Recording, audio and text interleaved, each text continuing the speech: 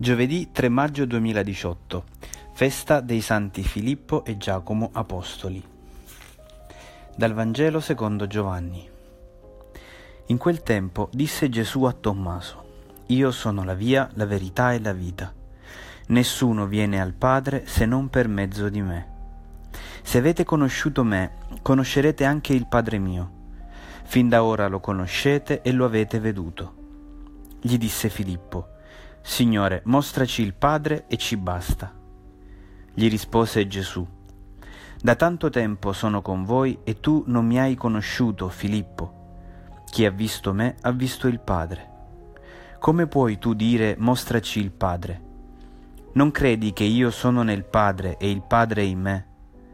Le parole che io vi dico non le dico da me stesso, ma il Padre che rimane in me compie le sue opere.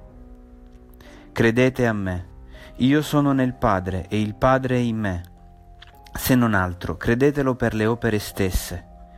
In verità, io vi dico, chi crede in me, anch'egli compirà le opere che io compio, e ne compirà di più grandi di queste, perché io vado al Padre. E qualunque cosa chiederete nel mio nome, la farò, perché il Padre sia glorificato nel Figlio. Se mi chiederete qualche cosa nel mio nome, io la farò. Giovanni, capitolo 14, versetti 6-14.